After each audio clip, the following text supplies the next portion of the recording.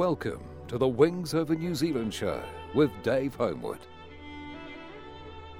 The full name is George Stanley Barclay, spelt as in Barclay's Bank without the money. My age is, at the moment, is 87. I have perfect eyesight and hearing and haven't gone bananas. And my rank varied a lot because in the situation I was in, my substantive rank was flight lieutenant. And that's what the photo is and everything.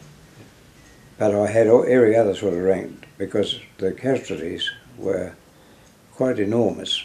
Like we would put out, say, 12 aircraft on a raid, and the only one that got back was me. So if the flight leader got shot down that night or whatever, I found myself being the flight leader until I could find somebody. So I was everything from acting squadron leader to temporary wing commander, God knows what not. And then when they replaced me, then I went back to my substantive rank.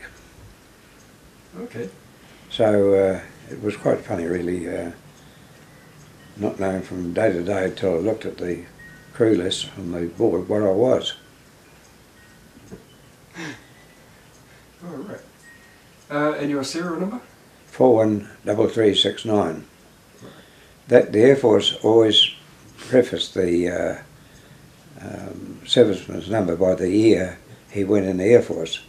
Well, I went in the Air Force in 1940, but I got a 41 prefix because I was still technically in the Army. And I'd applied for a transfer from the Army to the Air Force to learn to be a pilot. And so at that time, our defence people weren't quite sure what they wanted the Air Force to do. Was it attacking? Was it reconnaissance? Was it going to England? Bombers, fighters, what the hell? So because there was a grave chance of me being dragged back into the Army on communications, I didn't get my Air Force number until March 41. Right. So had you joined the Army when the war broke out? I didn't have any option. I was 15 years old and I was a young clerical cadet who worked for the State Hydroelectric Department in Palmerston North. And our chief clerk was a World War I vet, and every cadet had to join the Terriers. This was in mid-39, just before the war started. So all the other cadets were older than me. I was 15. So we all went to the drill hall, lined up in front of the recruiting sergeant, and I put my age up 4 years. I went up from 15 to 19 in a shot, and got away with it. And because I had my trick, I was the orderly room clerk, and my number in those days was 2/2/222, which was the 2nd Battalion of the Wellington West Coast Regiment, because it was in Palmerston North. So when I got in the Air Force, I was 2/2/222, until they figured that I was better off as a pilot, so they then renumbered me 413369. Okay. And so your Army career, where did that take you? Nowhere. It was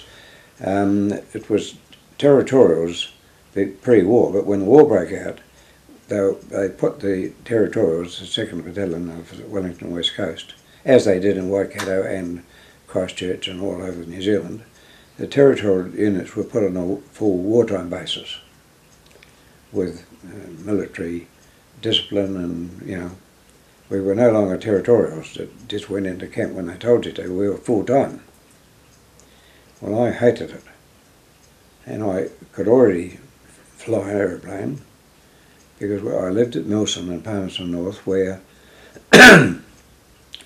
Squadron Leader McGregor was a World War I fighter pilot, and he used to do barnstorming right around New Zealand. And as about a 12 or 13-year-old, I got a job cleaning his windshields and tidying the aircraft up, making sure that patches went on and whatever. Well, little by little I was allowed to ride in it with him, and then when I was about 14 I was allowed to pilot it, and when I was 15 I could take off, land and fly it. So when I got in the Air Force for my elementary flying training, I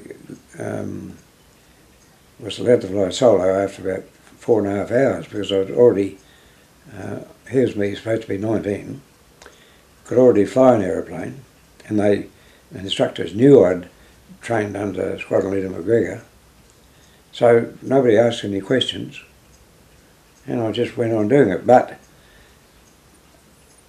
being 19 after, or 20 I think it was by then, 19, I knew I was supposed to be having technically a 21st birthday, but I was only 16.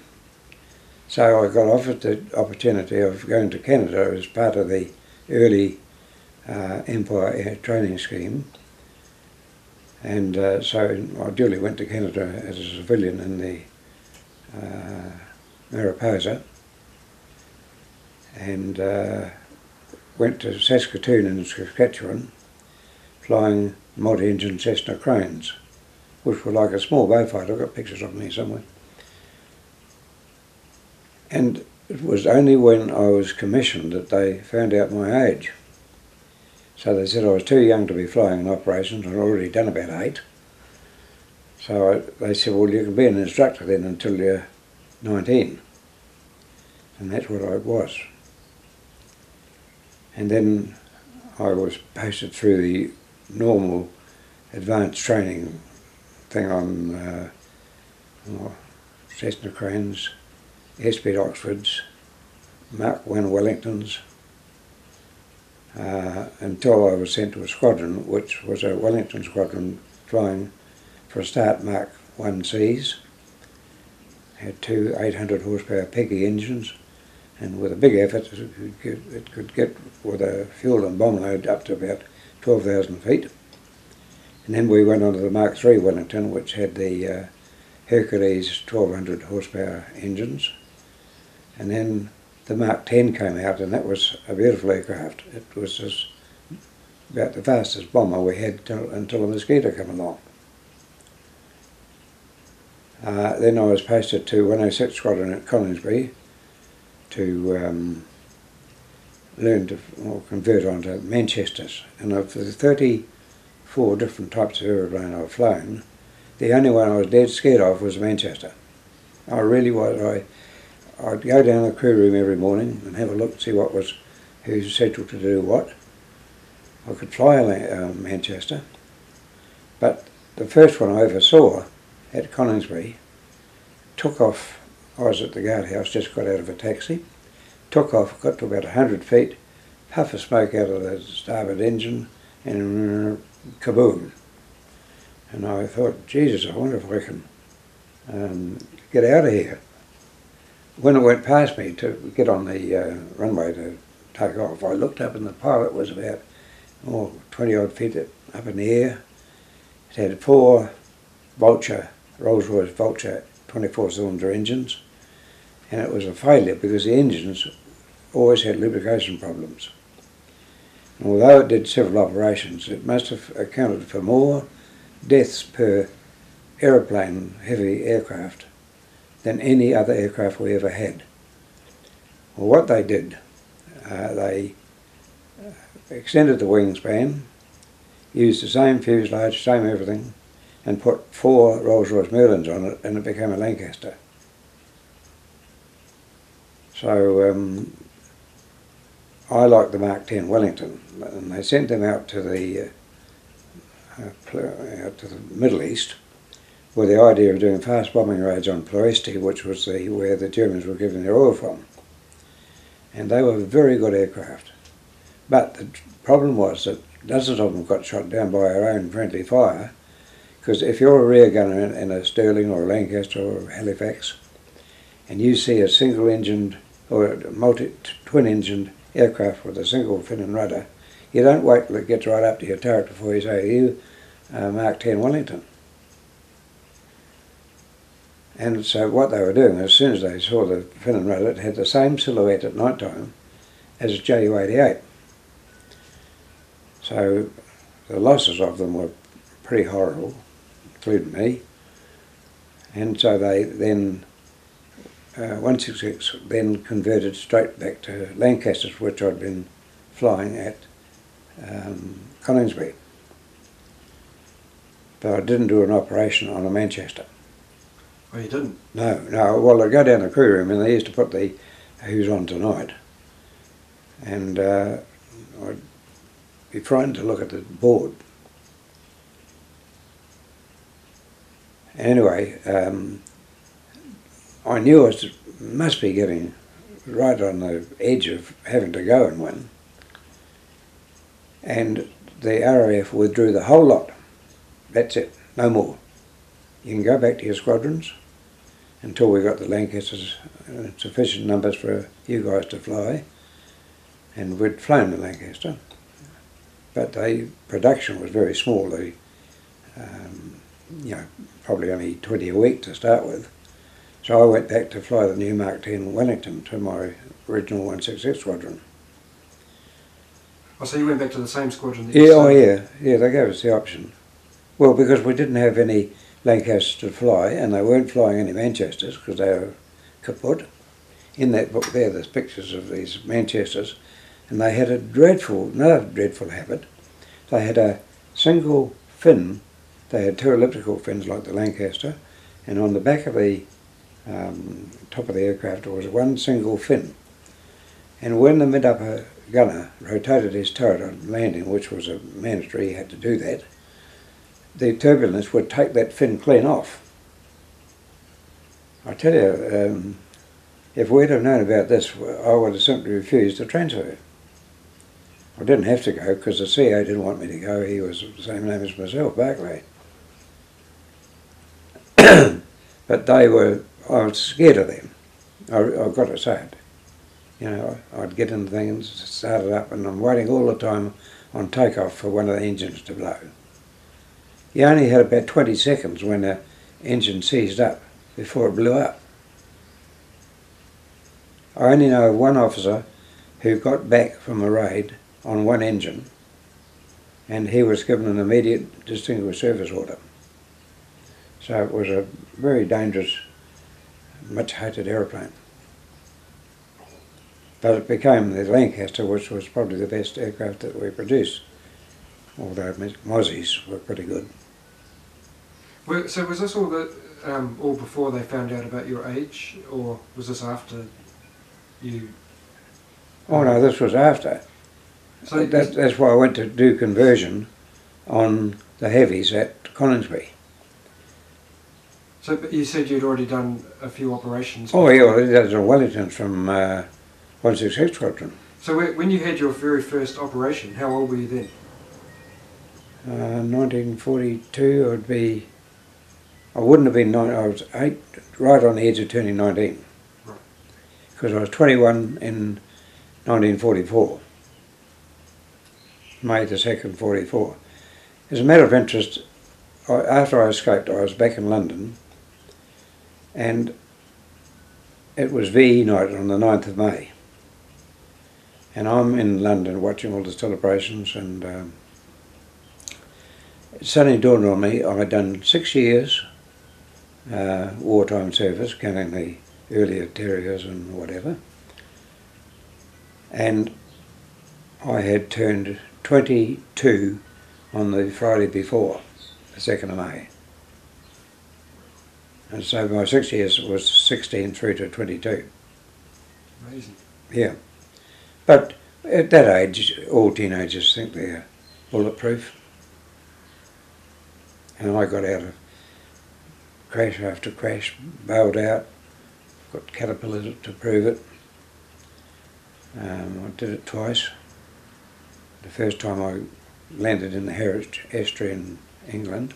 The second time I landed on the Somme in occupied France and was wounded and I was taken prisoner and very well treated too. The German doctors were marvellous. Okay, well can we explore those? Can you take me through the first one first? When you had What? Bailing out? Yeah. Well, it was a very heavily clouded day, and my squadron was detailed to do navigation or training, and I had about 4 navigators, and we used to fly through heavy cloud on a predetermined course to give them the experience of navigating and popping out of the cloud and being where they were supposed to be. Well, the balloons, barrage balloons in England, used to normally be let out to about 4,000 feet. But because there was no aeroplanes flying much in England on that particular day, I was flying at about 14,000 feet on predetermined courses given to me by the navigator. And we had a little radio thing on every aircraft had it, called a TO9, and it was the same frequency as a little radio that all these balloons had on them, called squeakers, and they had the same cyclic noise as a ambulance, like wee, wee, wee, wee. And when you turned your radio on, all I could hear was squeakers, and I thought, something's mighty weird here. Here's me at 14,000 feet, or thereabouts, I can't remember precisely, and squeakers going off. Well, squeakers don't go off at 14,000 feet. It turned out later, of course, that the balloon people had been given the opportunity to let their balloons out to the full length of their cables, because they didn't get a chance to do that very often, and really stretch the cables out and whatever. So the damn things were up at about 14,000 feet. Well, before I could do anything, wham, I hit the trailing, hanging off the balloon was a whole lot of steel wire, or rope stuff. And they hit the aircraft, we had cable cutters on the wings, and they were going bang, bang, bang, chopping cables, but both engines were buggered. So I gave the order to bail out, and I had a skeleton crew, but I had these navigators. I only needed a Wallace operator and for the exercise. So when my turn came, which it was last, I jumped out and came through the cloud, and I'm in the wash, not the wash, sorry, the Harwich estuary, and it was miles of mud to the shore, and you couldn't walk on it. It was all quivery mud because the tide was out. And I tried to laid on my parachute.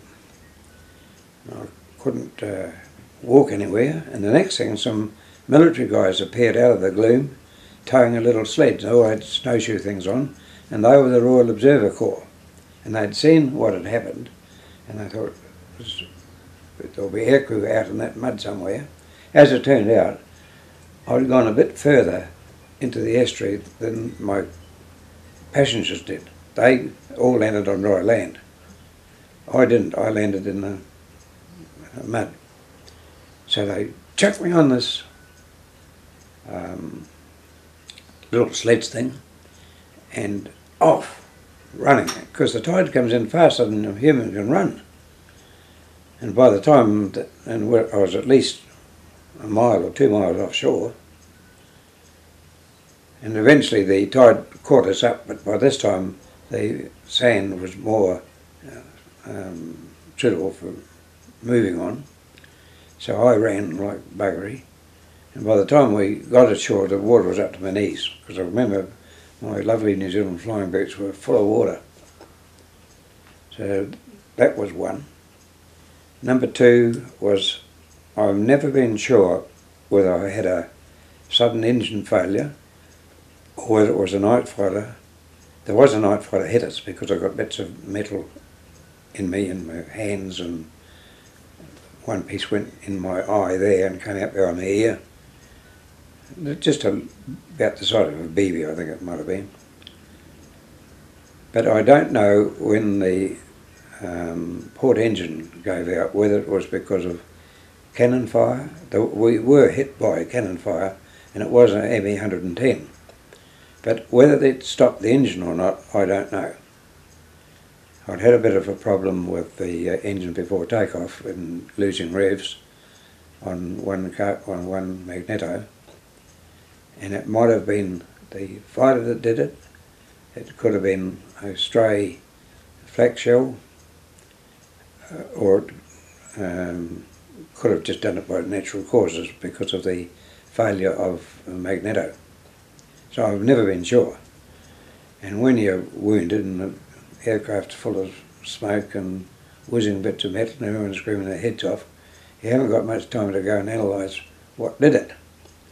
So I kept flying on one engine from Duisburg to the centre of the Somme, not very far from Amiens, and I bailed out last, and I must have bailed out at a world record low height because one of the guys has written a book and he said that there was no way I could be alive because I would have been too low when I bailed out. But I got out of my pilot seat, nobody in the aeroplane but me, grabbed my chest type chute out of the stowage, which was down by the entrance door. There was a damn great hole where everyone got in, and I was dead scared I might fall straight through it. But when the aeroplane has started to burn, you don't care if you've got a parachute or not, believe you me. It's quick. And anyway, I grabbed the chute, clipped it on, ripped the ripcord and an armful of parachute, and out I went. And the next thing, the chute opened and I hit a sandy, ploughed field. And I didn't know whether we were in England or where. I had no idea. And I packed my chute and hit it. And I dislocated both thumbs when I landed. And I can remember to this day standing on the thumb and pulling, click, till it went back to shape. And there was blood streaming out of my wrists through bits of metal. So I came across a little cottage in this little village, and I didn't know who was in it. So I knocked on the door, and an old Frenchman came to the door. And I realised then that I must be in northern France. I was still only about 20 miles from the coast, but there was a 90-mile-an-hour northerly wind blowing, and with one engine my ground speed was only about 80 miles an hour. Well, it must have been about 90 because otherwise I would have gone backwards. And I had the real problem of if I was over the water, I couldn't bail the crew out, nor could I attempt a landing, because if I was over the water I'm dead, and so is all the crew. If I'm over land, I could do a crash landing on one engine in somewhere where I didn't know where it was. Because in the big explosion over Duisburg, the radio arrows went boof. After the war, when I was, not after the war, after I got back, after I escaped, they had a plot of this unidentified aircraft. And we used to have a transmitter called IFF, Identification Friend Foe, and it must have got knocked out because they had this strange aircraft plotted halfway across the channel and then turning around and going back, because I knew that the only way we could save our lives was to go south, because at least I had my airspeed plus 90 miles an hour from the gale that was blowing. That particular night, I think 3/4 of the bomber stream turned back. They got a recall, but we didn't get one because we had a damaged radio and whatever. So I landed and told this old French person and his wife, it was a little wee stone cottage, it wouldn't be a hell of a lot bigger than this room. And I knew that if the Germans would have, my aircraft was nearby and it had blown up and it was burning away there and ammunition and bang bang, and it was only about 1/4 mile away, so the Germans wouldn't have been long in turning up. And if they found these old people harbouring an enemy bomber pilot, it wouldn't have been good news for them. So I said, where's the nearest Germans? And they said, Dulons. And I said, well, go and get them and tell them that you've got a wounded Allied pilot here, which they did. Well, the next thing, the Germans turned up, and they were very good. I'm lying on a bed, and it was that sort of a sofa thing. Oh, and I forgot to say, my navigator was a French-Canadian, and he met up with the Froggies, and he, historically it's in the book, he got back to England because he could speak perfect French. My French was not bad, it was a schoolboy. And he came into this little hut, room, house, and said, right, I'm off, come on, Skip, come with me. So I swung my legs off the bed and fell over. I hadn't realised that the reaction had set in, and I couldn't move my hands or my feet or anything. I said, Bert, go for your life, I'll just have to put up with it. So off he went, and the Germans came and got me. By this time the villages had all formed up in 2 rows, and as I went, with the Germans helping me to walk between these rows, I remember to this minute, the people were saying, oh, pauvre diable, and then, poor devil, and I thought, oh, God, you know, this is what happens before you get shot. And anyway, the Germans asked for name, rank and number, and I said, ich bin ein Flugzeugführer, which is a German captain here, Führer, and ich bin ein Hauptmann. That's I'm a captain. So the Germans were intensely conscious of rank and discipline, and they treated me with every courtesy and took me to Dulons, and then the ambulance came in from Amiens, and they took me to Amiens where they played around with my eye and my wrists and hands and my shins. That was just one cannon shell hitting the control column. So I was then, after a few days, that was the night of the 9th of April 1943, and when I was able to travel, I was 2 quizzling Swedish guards had to escort me to Gulag Luft, which was the #1 interrogation camp for downed aircrew. And we got on a train, and I went to a station in Paris, and I'm standing there with my black New Zealand flying boots, my full uniform, and the next thing a German comes up, Lieutenant Oberst, Lieutenant Colonel, and he tore into me for lolling around without my cap on. And just then these Norwegians turned up and said, well, hang on, sir, he's a Allied aircrew, because the German Luftwaffe had the same colour uniforms as us. This guy had forgotten that we wore rings here, they wore theirs there, and he thought I was a German officer standing disgracefully on the Paris railway station. And boy, was his face red. He apologised. Ich bin red, I'm sorry.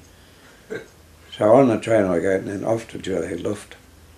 And after a few days of pretty miserable torture, I was put on a train and sent to Stalag Luft 1, which was a Air Force mixed camp of officers and NCOs, and it was only about 20 miles from the sea, and just across the other side was Sweden. But I tried to escape and got caught by a bloody dog, and went to a series of camps, and the last one was at a place called Falling-Bostel, which was between Hanover and Hamburg. And I got out of there when we were changing compounds, and had to go out of the camp and round down that way, and then back into another gate to the new barracks that they put us in. And on the way around, as we went round the corner, I thought, well, it's nearly dark. So I just dived out of the, there was about 1,000 of us, and into the ferns. It was all forest, and with these tracks through it. And I hid in the ferns waiting for a bullet, but nobody saw me. So that's it. I got through to the border of Holland. Getting over the Weser River was tough, but it was frozen, and managed to get across that, and got picked up eventually by the 52nd Lowland Division and taken to this place called Diepholz, where it was an advanced collection base with mostly C-47s, that's Dakotas or DC-3s, ferrying wounded back to England. So whenabouts was this when you got to them? What sort of, because it's obviously after the Allies had invaded, was it? Oh yes, yeah, this was the day after New Year's Day, 1945. So you spent quite a bit of time in the prison? But 20 months. Okay. April 43 till the 1st of January 45, so which is 20 months I think you'll find. And how long was it between your escape from, into the ferns? How long was it before you got to the British lines? Oh, only about 9 days. Were there any hairy moments along the way? Yes. Only one thing really bothers me. I'm proud of my service.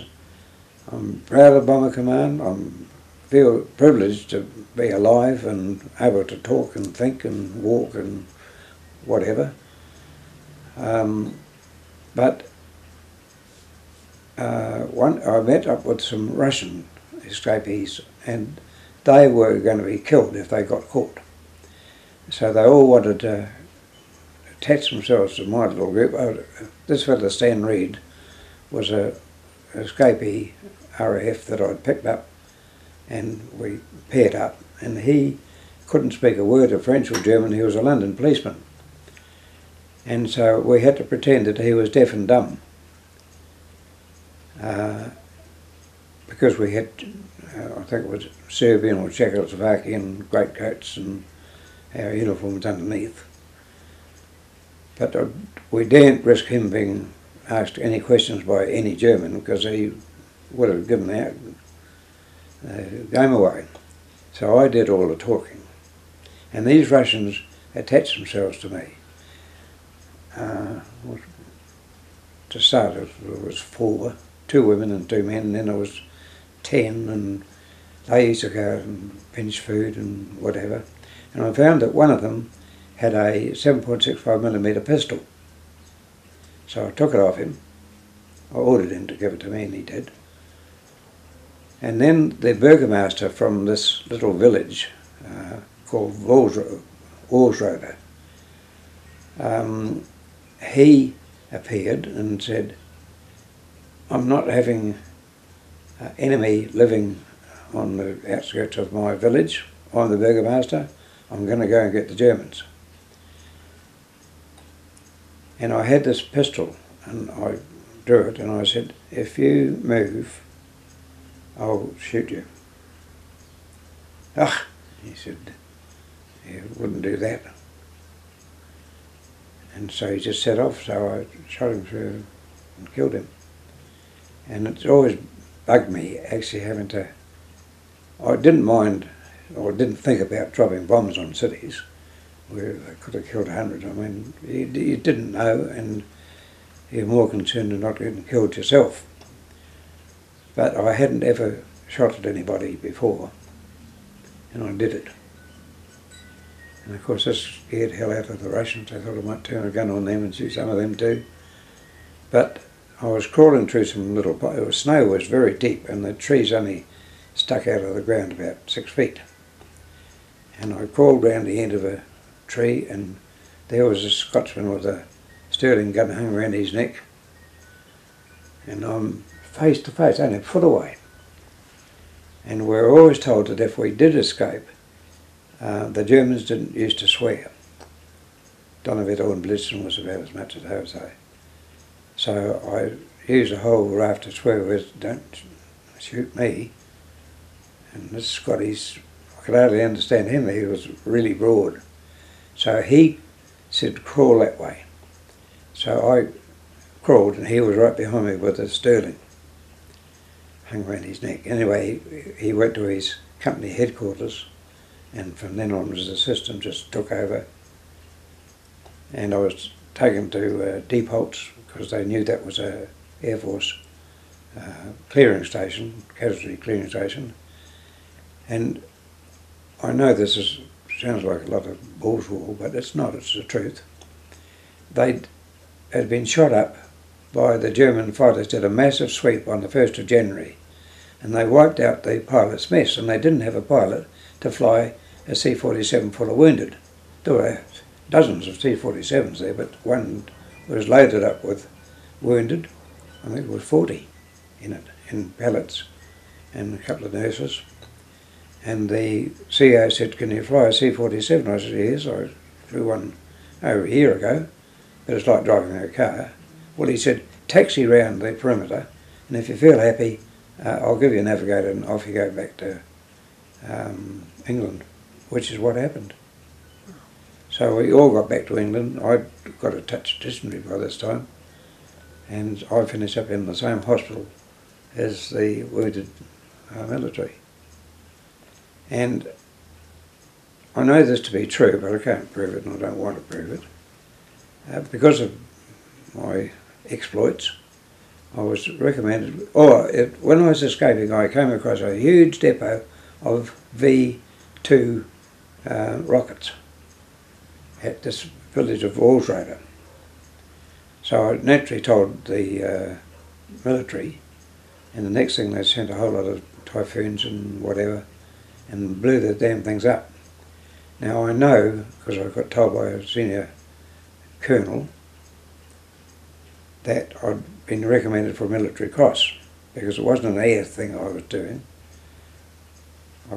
All I got out of it was the France-Germany star, because the war went and finished, and they hadn't done all the paperwork coming in from all over the world, and I think the king had had it. He was sick and tired of dishing out gongs. But here's me thinking, I'm going to be one of the only airmen that ever got a military cross instead of a Distinguished Flying Cross. And it never happened. Oh, that's a pity. Yeah, well, it was. But Kiwis were funny like that. We weren't rank conscious or medal conscious. As long as they left us alone and we didn't argue too much with them, they didn't care. So once you got back, I guess there was quite an interrogation, being an ex-POW that Yes, they indeed. wanted to know everything. Yeah. They were more interested in how did I see morale, was the bombing offensive worrying them, and I was able to answer all these things. I was there, I used to see the house frails all marching off to church on Sunday morning round the perimeter of our camp with their children. They were deeply religious. In fact, the belt buckle of the Germans, the written on it was "Gott mit uns," God with us. They were quite deeply religious, and they thought that God was going to help, and we thought God was going to help us. And I don't know who won the argument, but we won the war. But what about the actual time that you were in the prison camp? Yeah. For those 20 months? What was that like? Just life, was it totally boring? Or It was okay when we were in Luft camps, but I was ordered by Group Captain, I can't think of his name. He was a senior British officer for all the Air Force POWs, and he ordered me to go to Falling Bostel because I could translate the German, and this camp had 8,000 prisoners in it, and it was divided into four.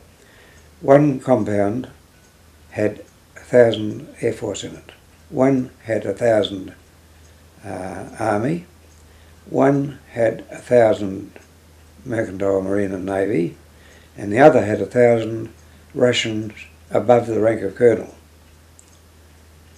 And but they weren't. The group captain wasn't sure that we had an interpreter good enough to keep the Germans off our hammer. And if history will show that Hitler wanted to kill all the prisoners, so to save hassle or stop hassle between the prisoners and the German in 1945, this was after the attempt on his life, the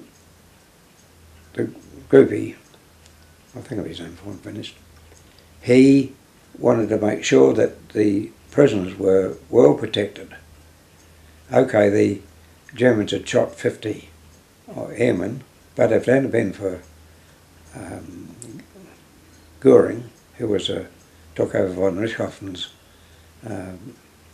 group in World War I, Hitler wanted to shoot all the prisoners, and he said no. He argued with the Führer because he said if we do that, we have thousands of prisoners in British and American hands, they'll turn around and shoot all them. So Hitler backed off and said, well, he said, we've got to make an example. And Goering is alleged to have said, well, I wouldn't agree to more than 50. So they picked out the single ones. And luckily, otherwise I would have been at Sergeant Luft 3. But I've been told by the groupie to stay with the Army and whatever as a translator. And I got treated very well. The food was almost non-existent. And if it hadn't been for Red Cross, I don't think any of us would have survived. The Germans didn't use to seal it. It has been alleged that they used to seal the Red Cross parcels, but they didn't, because they were getting Red Cross parcels. The ones that stole, and I know this for a fact, so I saw them do it, were the French prisoners. They did all the manual work around the railway stations, and when the Red Cross wagon would arrive, they would make sure they got their share before it was given to the various reps of the prison camps who would come to collect the parcels. They were pretty irregular, and you're lucky if you got one a fortnight. But we were all formed into combines, and we used to share the parcels and do what we could with them. The Germans provided bread, which was generally 20 years old. It was like ersatz stuff. And their idea of butter was an ersatz stuff made out of coal. Yeah, it was white and like margarine stuff. And coffee was made out of acorns. And tea was tea, but believe you me, by the time the last of it was used up, it had been through the boiling water about 10 times. I was normally about 15 stone, and when I got back to England I was 7 stone 10, which was about under 50 kg. That's amazing. Those people that latched onto you after you escaped, had they escaped from the same column of people, or? No, oh no, they were Russians, and the Russians were in small working parties. They called them Arbeitkommandos, and they were doing the manual work, digging graves and moving equipment and whatever, and they were all over the place. Well, of course, they were taking off, but they were going to get shot at the end of the war, if not by the Germans, by their own Russians. And so these Russians were all over the place, and the whole of this area of Germany I'm talking about was all pine forest, just like Kaingaroa. It was all pine forest in various square kilometres of 1-year-old, no year old, 10-year-old, and it was dangerous to walk around in the when the shelling went on. It was dangerous to walk around in the mature trees because the splinters were awful. So most of us used to crawl around on the snow under the little trees. So just as you were crawling around by yourself, you came across some of these other people hiding in there. Is that how it happened, or?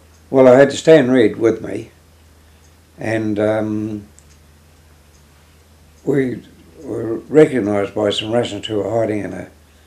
They saw these people coming with greatcoats, which they knew weren't German, so they popped out, and one of them could speak fragmentary English, but they knew enough German that we could communicate. And in no time, the 4 turned into 8, and then there was the problem of feeding them. So they used to go off and raid the railway stations and pinch Red Cross parcels and bring them back. And the Russians were intensely disciplined. If I said do this, they'd do it. No argument. So we had enough making soup, and there were Germans used to put Swedes and potatoes into what they call clamps in the winter and cover it up with straw and stop them freezing, and we would bandicoot a clamp and take us Swedes or turnips or potatoes, and with the odd tins of corned beef in the Red Cross parcels make some sort of stew or something hot to drink. You had to be very careful about lighting fires to heat the stuff, because the Germans would pick the smoke coming up. But they were too busy fighting all over the place on the Ardennes and on the border of the Scheldt estuaries in Holland. And it was the 8th Army, which included the 51st Highland and 52nd Lowland Divisions. And they were pretty trigger happy. So when on one occasion, it was about summer 44, I was at this Falling Bostel place, and the Russians started to die off like flies. And remember, they were intelligentsia. They were all ranked colonel up to general, and they were absolutely filthy. The only place they didn't use was their latrines. They just evacuate their innards on wherever they stood. And when they started to die of dysentery, being the senior British bloke, I might not have been in rank, but the group captain didn't worry about trying to find a naval commander or anything. And I was told or ordered by the Germans to check the Russian compound every day, because the rations went to the compounds in terms of how many numbers there were. Now the Russians used to put their dead in bunks, 3-tier bunks, and so they keep their ration strength up and get the food for the dead ones. Well, I would have to, with German escorts, walk through their barrack, and I'd look at a bunk, and if it was wet under the scrim, then clearly there was a dead person. So the Russians would have to drag that body out and put it in a cart, like a wooden cart with wooden wheels.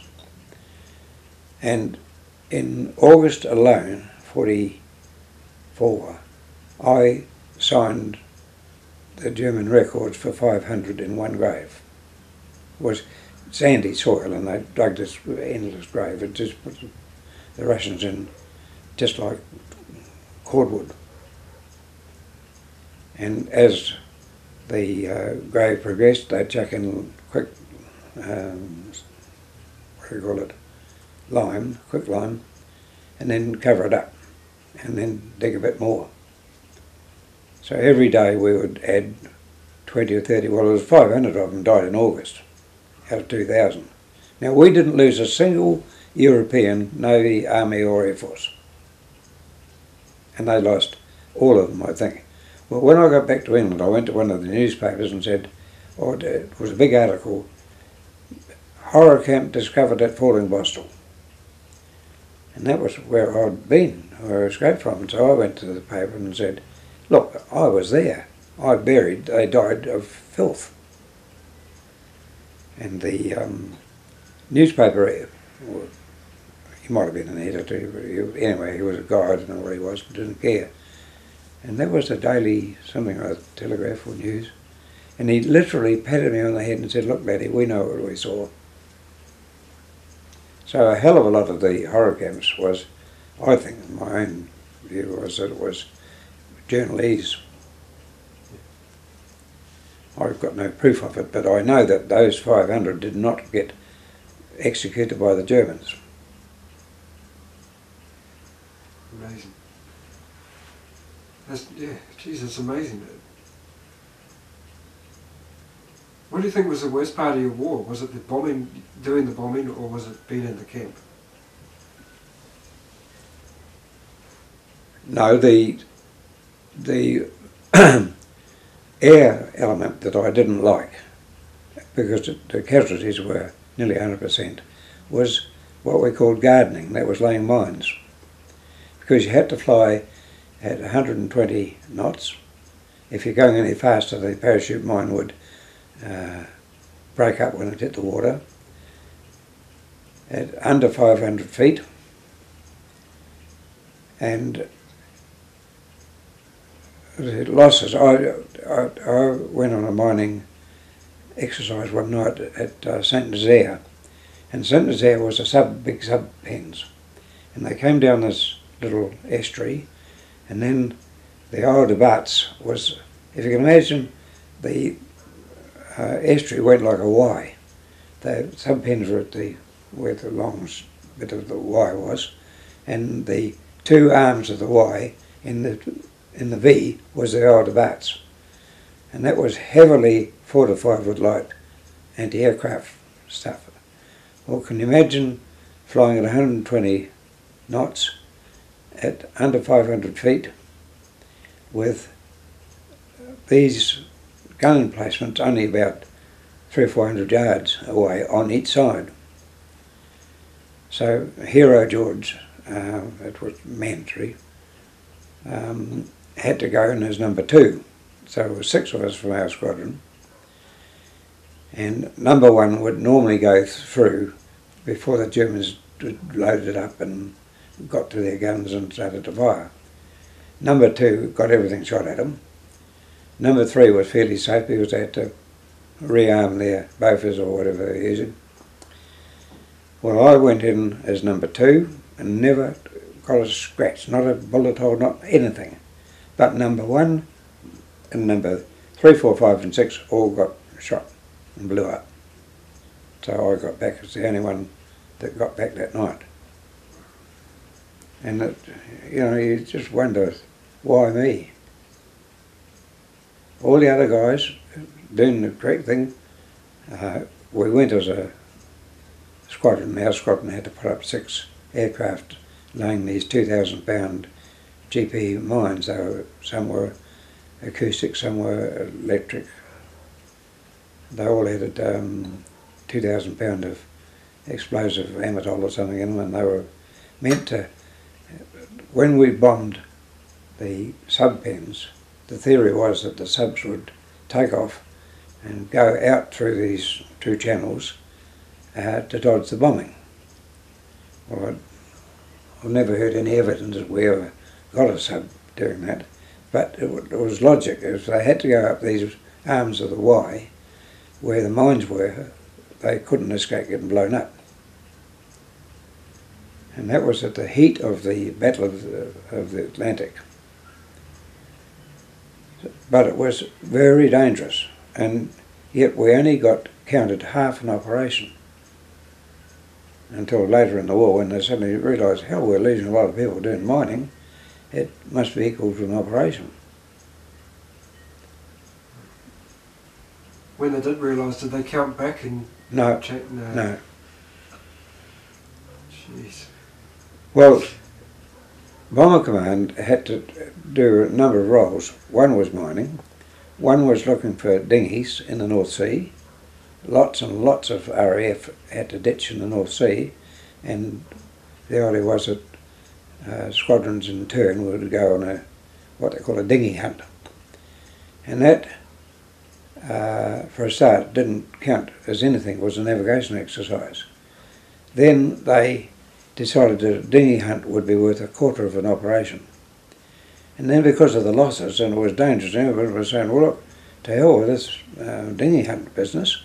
The Ju-88s were coming out from Germany and looking for low-flying heavy aircraft, looking for dinghies, and shooting them down. And I think that our dinghy hunts picked up as many RAF as what they did Germans. The Germans had a field day, so they then decided that it would count as one op. But this wasn't until 1944. Well, I'd done all mine in 42 and 43. Then daylights counted as two ops at the end of the war, because the Germans could see you and they would attack, and they had pretty sophisticated defence. It was only one op when I was operating. It was daylights, gardening, and ordinary. Anyway, my ops, had I been credited the way it turned out, would have amounted to about 35. As it was, I got 28. And some were bloody dangerous. But you didn't think about it. When you got experience, one of the anti-aircraft guns fired a string of shells, and we called them flaming onions, because they'd come up like a string, bing, bing, bing, bing, all the way up was these bright shining lights. Well, if you could see them in more than one, you didn't worry about them, because you knew that they weren't pointed at you. If you could only see one, or say two, you'd think, oh hell, just a minute, get out of here. And straight away you'd see 10 or 15 of them coming all the way from the ground. And at that point, especially when you were mining, your rear gunner would open up with 4 Brownings and shut a few of them up, plus the low-level searchlights. And you only learnt these things by experience, and that's why the great majority of guys that didn't get returned, for whatever reason, might have been gunfire, might have been whatever, didn't know how to dodge some of the enemy. Just for instance, one thing that accounted for hundreds and hundreds of bombers, and the RAF never told us, was that the Germans had put a cannon on the upper deck of ME-110, and it would fly underneath the bomber, and it could fire a burst of cannon shells into the guts of the bomber. And we were never told, and we had no prevention. Nobody looking out underneath. We didn't have a ball turret on the Lank or any other aircraft for that matter. If we had have known that the Germans were getting underneath you and bombing, because once you're all dead, you don't write letters home and say, hey, do you know that the Germans have got a ME-110 firing upward cannons? No, because you weren't, you're dead. Or at the very least you were prisoners. Well, I never knew until after the war, till I read in some of these reference books, that that's what the Germans were doing. And we were a very highly experienced squadron. And yet nobody told us. It could have been that the ones that could have told them were all dead anyway. But the Germans certainly had that sussed.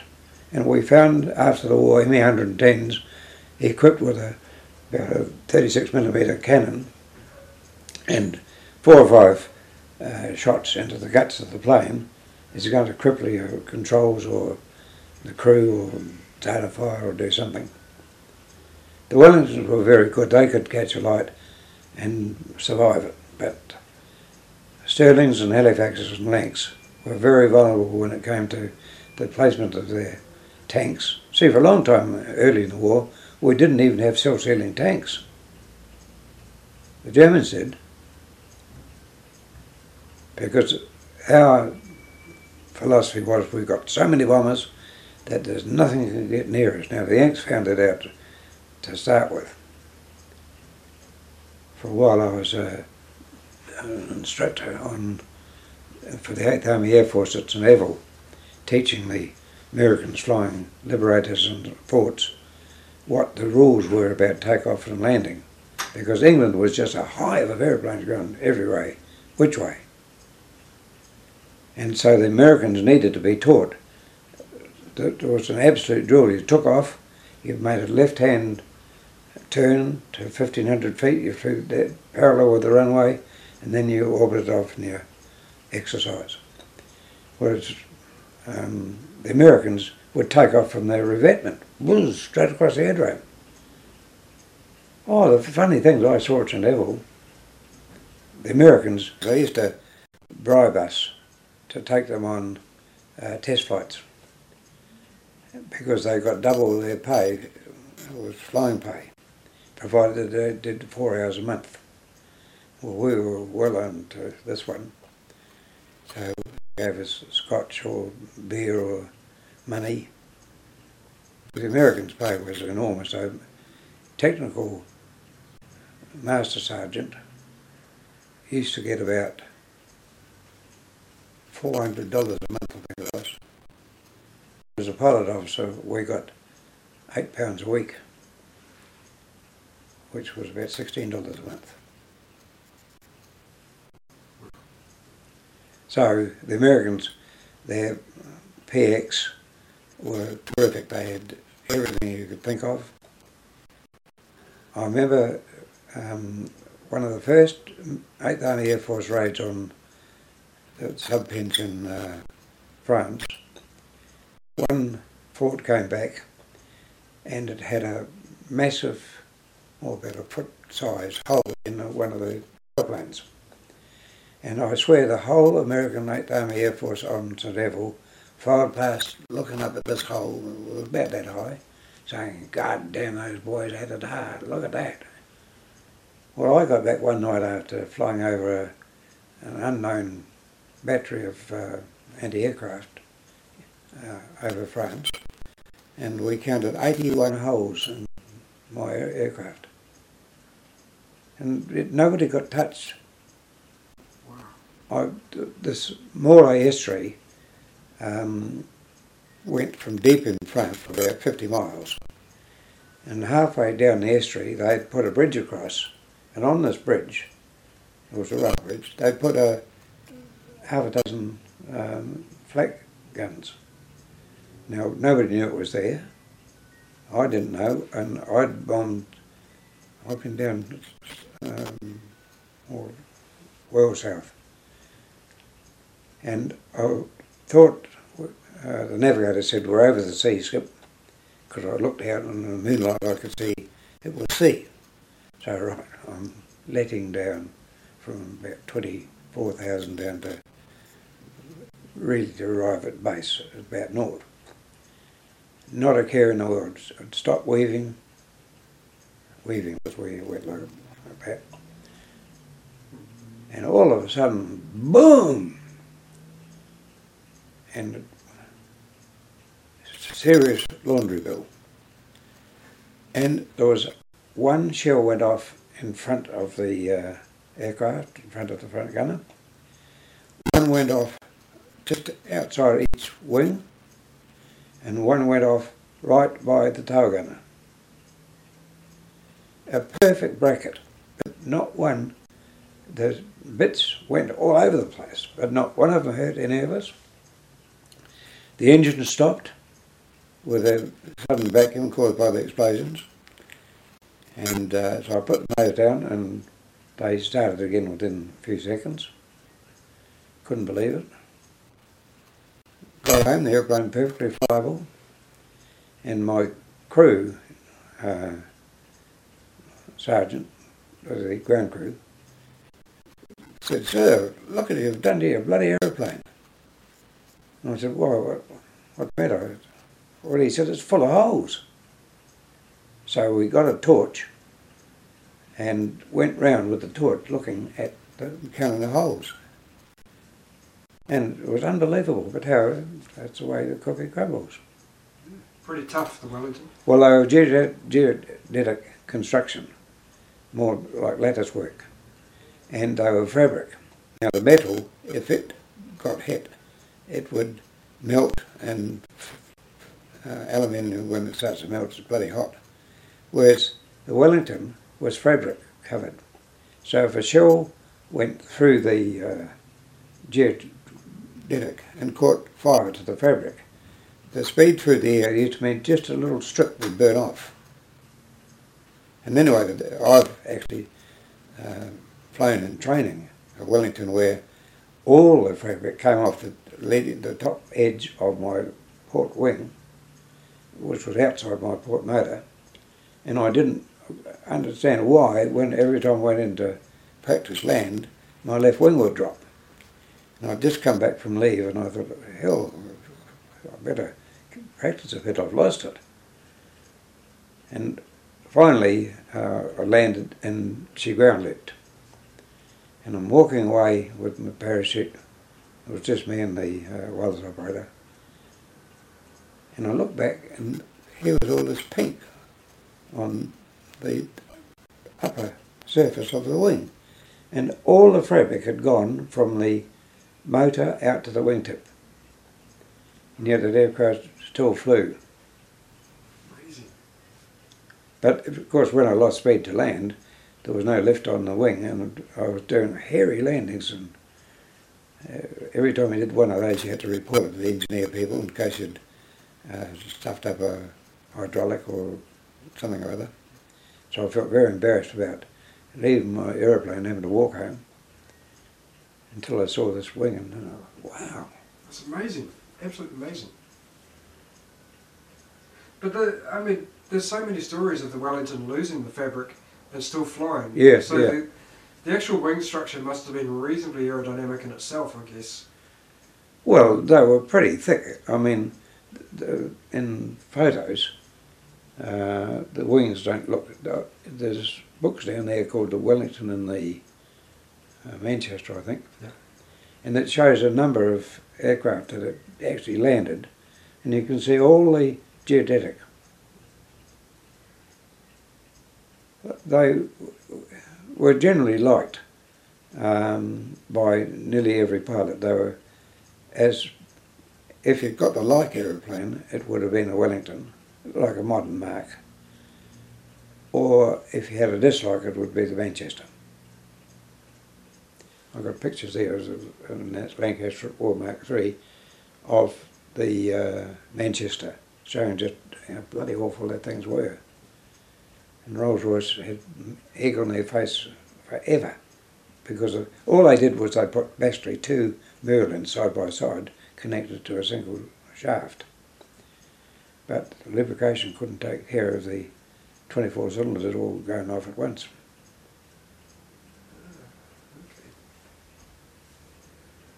What about in your actual training in Canada and that? Did you have any problems or any scary moments there? No, none whatever. The aircraft that we flew were Cessna cranes, and they were like a little Beaufighter.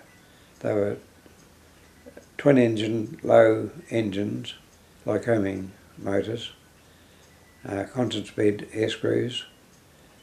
All the inside of them was exactly the same as the Ford V8 of those days. For instance, the petrol gauge was a stained ink stuff, just like in the V8 used to be. They had retractable undercarriages, which was the first time we'd ever flown those things. if you went to stall, the nose would politely drop and get airspeed up. And they were actually designed as a commuter aircraft for wealthy businessmen, in much the same way as the Learjets and that are today. But they accounted for a lot of dead trainees. For instance, in 2 weeks, and when I was at Saskatoon, I went to the funerals of 24 of my course, 24 out of the 40 odd of us. And they didn't know what had happened until the doctors found out that they'd all suffered from poisoning because the heating on the Cessna was off the exhaust manifold, and it heated air which blew through. It was like a modern motor car, and the manifold had perforated until a lot of the exhaust gases were coming into the cabin, and the pilots were going unconscious and just diving in. Now, a guy called Les Gillen, who was a great friend of mine, he was my roommate, we were doing a formation exercise one day, only one person on his aircraft, me on mine and him on his. And when you're flying along and he's tucked in under your wing, you don't just suddenly turn right or turn left. You always make sure that he knows what you're doing. We had signals and radio, and I'd say, righto, there's your turn to lead. And there was no answer. And I thought, oh, his radio's packed. So I said, well, I'm making a port turn, and still no answer. And I looked around, couldn't see him anywhere. So I was making a starboard turn, because I was leading. And I made the starboard turn. As I made the turn, I saw an explosion on the ground. It was this aircraft that dived straight in from about 6,000 feet. And I remember they gave me his watch to send home to his parents, and a steel watch like this. You'd swear somebody had hit it with a sledgehammer. Well, then they found out, after the medical tests, that all this happened just within a fortnight or so, that this was the reason why everyone was crashing.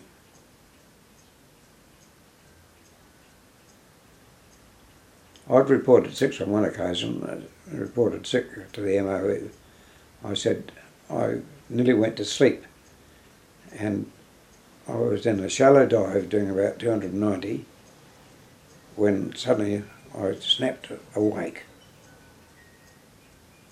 And I want to report it because it might be something, you didn't muck around with colds or dizziness or anything like that. You always reported it, just in case there was something wrong with you where you'd kill yourself or your crew. And I snapped out of it, and I didn't know that I just felt tired. I'd shut my eyes for about 10 seconds, I'll be right. And then someone subconscious said, no, don't. So I didn't know I was getting gassed. So I opened one of the quarter-light windows and was good as gold within seconds. But I think to this day that Les, for one, was gassed and lost control and just drove straight in, wouldn't know. But no, otherwise the Canadians had it real sussed. They were funny on diet. We went into a restaurant one night and the woman said, what do you want? And we said, fish and eggs. Fish and eggs? You Kiwis are funny. We've never heard of fish and eggs. Well, you fry the fish and you fry the eggs and the chips. The what? You mean buffalo chips or something? No, chips. Don't you know what chips are? And the girl said, no. Well, it's fried potato. Oh, she said, French fries. So they brought the fish along on one little plate and the fries on another plate and the 2 eggs on another plate. And they stood there, these staff, absolutely aghast. We got the lot and tipped it all onto the one plate, like Kiwis did. So getting used to the North American habits were funny, but they treated us extremely well. Their standards were very, very high. If you plotted your copybook flying aeroplanes, you walked. I started off with my course 8 pilots at Levin, with 44 on the course. When the war finished, there were 2 of that 44 alive. One was a bloke called Ivan Ehrlich, who died recently, and he's in one of these books, and me. The whole rest were dead. That's amazing. Well, it's our casualties were worse than submariners or any other element of the armed forces. But because it was a morale thing, nobody knew. And I guess because you were a fairly early course, yours would have been worse than later courses as well. No. The Bomber Command losses persisted right through practically to the end of 1943. So the war had been going 4 years. And the losses, as I say, the majority of the losses were early or late 42, the whole of 43. There's a book there called Bomber Boys or something, and it details, there I can see the grey cover behind that piece of greenstone. Yeah.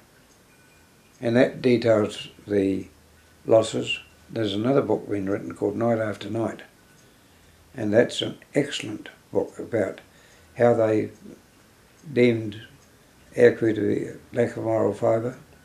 They wouldn't accept that the human body would not stand up to 16 hours in tonight and tomorrow and the next night, like 8 hours at a time, of stress, fear, waiting for the chill to come around your bum and blow your nuts off. You know, it wasn't like going into a submarine attack or a military battle. From when you took off to when you landed, you were likely to get shot at, aircraft failure that you didn't know about, you'd been hit and something would break.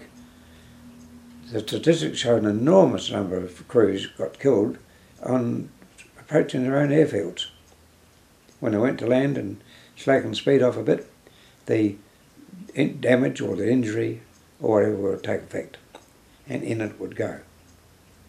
And I've had the enviable task of Lancaster, for instance, crashed about 500 yards short of the runway and blew up. And I had to take a team of medicos and traverse all the ground between the crash site and the runway. And we were picking up a flying boot with a leg and a foot in it, gloves, 2 gloves. The doctors there was 8 guys on that aircraft. The doctors put all the bits together and filled 8 coffins. And military funerals for the 8, or relatives came and got some of them. And about 2 months later, word came through that 2 of that crew were not even on the aircraft. They were prisoners. So even the doctors thought the pile of meat and gristle and bits of uniform, all mashed up, they thought there was 8 people there and there was only 6. That's terrible for you guys who having to do that, but also those families who'd buried their loved ones and then find out they're not dead. What would they have thought? Well, they would be pretty happy about it. In this case, it wasn't a question of them saying, missing on operations or whatever. This was killed because the thing had blown up on its approach. So that they would get a bigger shock than the missing in action often resulted in the person not being dead, being a prisoner, or escaping a long way, which took sometimes about 3 months to get back, and they would be missing for 3 months. I was reported killed in action because on the same night, on the 9th of April, that I didn't return, a Scotch guy whose name was George Barclay, pilot officer, he got killed. And the numbers got mixed up. And the first I knew was that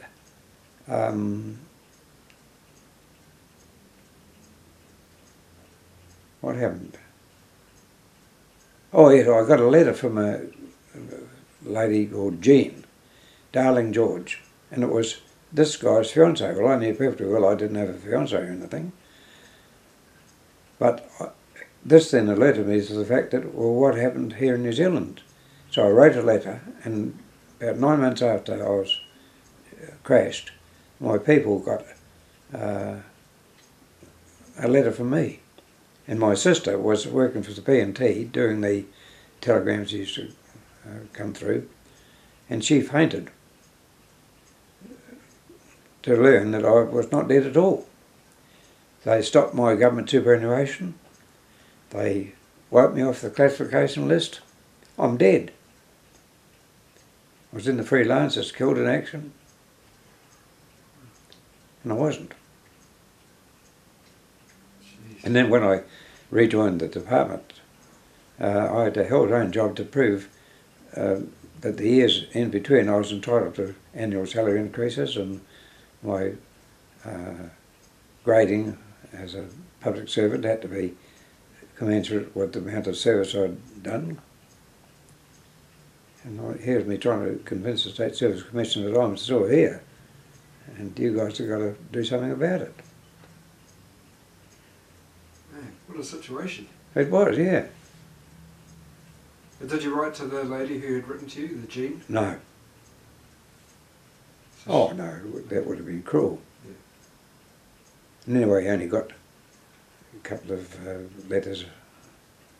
I think we got about one a fortnight. And you couldn't put anything in them. So were you able to actually talk to representatives of the Red Cross? Like would someone come and visit the camp and you could sort that kind of thing out? Or Yes, but only twice did I see the Red Cross. They were normally from Geneva, from Switzerland, and they were pretty clued up. There used to be lots of jokes about them, about what the Kriegies would say to the Red Cross. But I better not repeat them. making out that you were better treated and that sort of thing, was it? No. The only time I was ill-treated was when I was at Dulag Luft. And what their technique there became apparent to me instantly, because they didn't know I could understand German. And when you went in for interrogation, I would say, I can only give you rank, name, rank and number. And then as soon as I'd say that, there'd be, halt, aim, fire, and there'd be a burst of rifle fire and an "Arr" noise.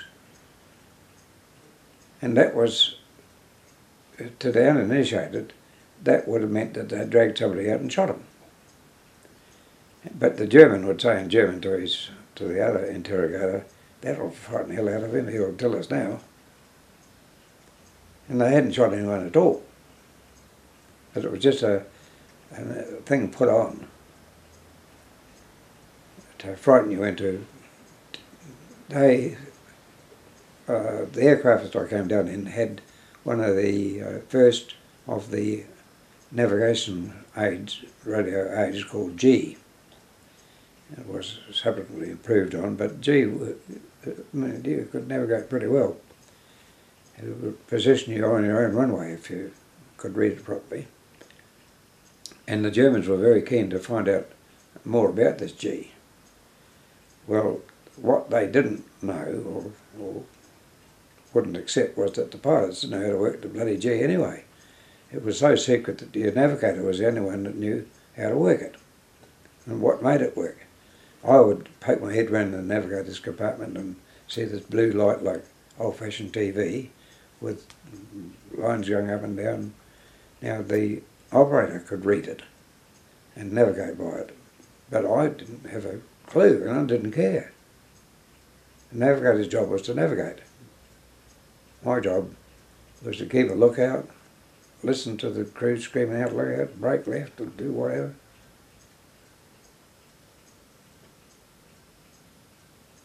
So the Germans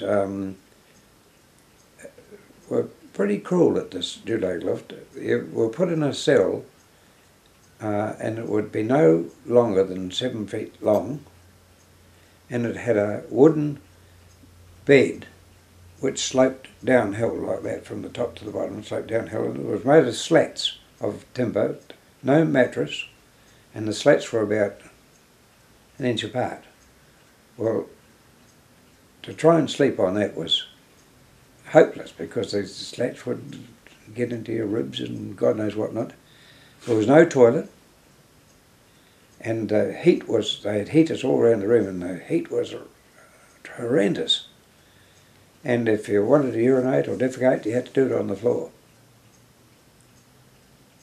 They wouldn't let you out for toileting, and it was meant to must. And see, a lot of us had injuries with healing, and you hear these screams and yells. Well, it didn't personally worry me because I knew it was an act, but it certainly worried a whole lot of other guys that didn't know. But the average aircrew didn't have all the War Department secrets or anything like this. I mean, any more than what the Germans let their flyers tell them where the army was going to attack next. So a lot of bullseye went on between the two sides, I can tell you that. But that was the only time, really, when I was at Falling Hostel, the food was terrible and very short, as I said before. But at Gulag Lift, they would promise you, look, you tell us this, that, or whatever they wanted to know, and we'll take you to the Bavarian Alps and you can have all the beer and ladies that you want, you know, all sort of inducements like that. Well, whatever Kiwis were, we weren't stupid. But I do know there was fellas fell for it.